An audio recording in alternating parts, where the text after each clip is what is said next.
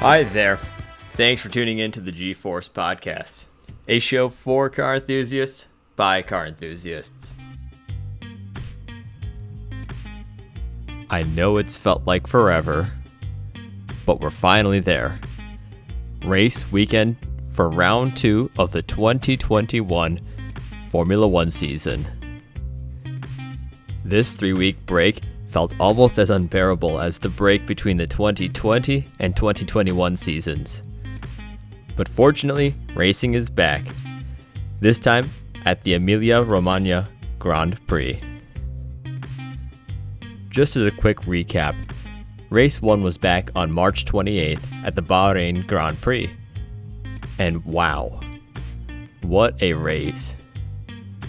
For a proper recap of that race, make sure to check out the G-Force episode we published back on March 29th, giving our details and our input on the race itself. But at a high level, Lewis Hamilton pulled off a pretty brilliant drive to take the win. Max Verstappen was the victim of a controversial new track limits rule, but still finished second on a solid drive.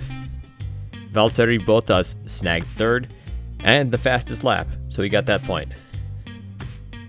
So with that, Lewis is also leading the Drivers' Championship with 25 points, followed by Max with 18, Bottas with 15 points from the race, plus one more for the fastest lap, total of 16, Lando Norris with 12 points for a great drive for fourth in the race, and then fifth place Sergio Perez with 10 points.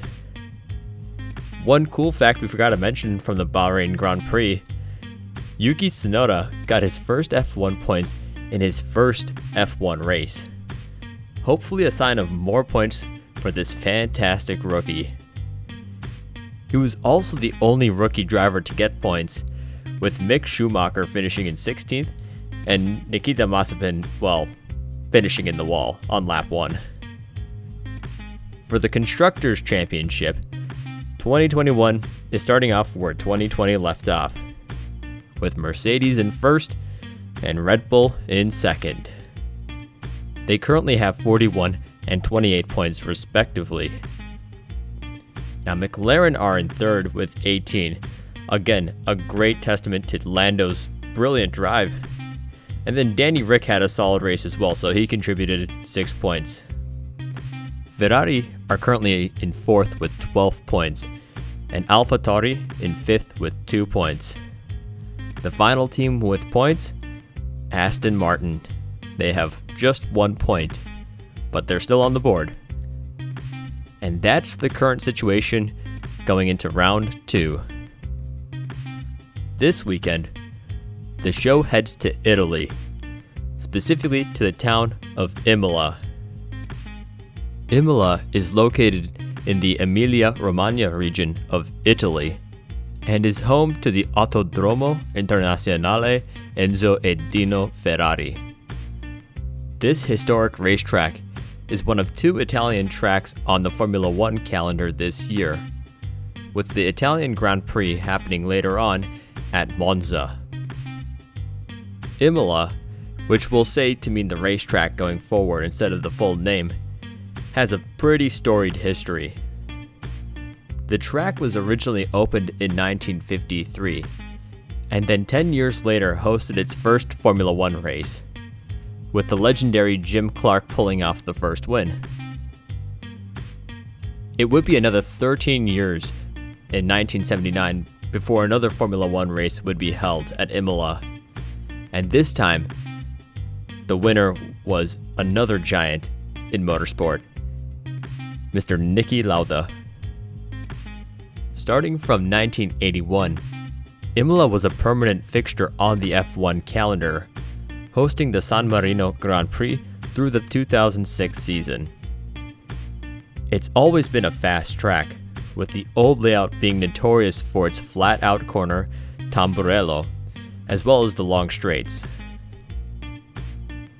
Imola also has some very unfortunate and dark history associated with it, specifically the 1994 San Marino Grand Prix. On Friday, April 29th of that year, during the practice session, driver Rubens Barrichello drove over a curb so quickly that his car launched into the air and landed on top of a tire wall. The impact knocked him unconscious, but fortunately, the trackside medics were able to rush him off to the hospital, where they were able to stabilize him and he made a full recovery. Barrichello actually had a fantastic Formula One career after that event still. Unfortunately, Saturday was even more tragic of that weekend. During the qualifying session, Roland Ratzenberg was going flat out through Tamburello, that extremely fast corner connecting the two straights. As he got out of the corner, he kept pushing the car to over 190 miles per hour when approaching a kink in the track, just before the braking zone at the end of the straight. There was some damage to the front of his car from a prior incident, but the net result was he had much less front grip, and instead of turning at the kink, his car crashed head-on into the wall at 190 miles an hour, killing him instantly. Mr. Ratzenberg was the first Formula One driver to die while in a competition since the 1982 death of Riccardo Paletti. At the end of that qualifying session on Saturday, the starting grid was set for Sunday's race. Ayrton Senna in pole position, Michael Schumacher in second, and Gerhard Berger in third. May 1st, the race day. Schumacher was keeping pressure on Senna throughout the beginning of the race. And then lap 7. Senna approaches Tamburello at 190 miles per hour, going essentially flat out at this point.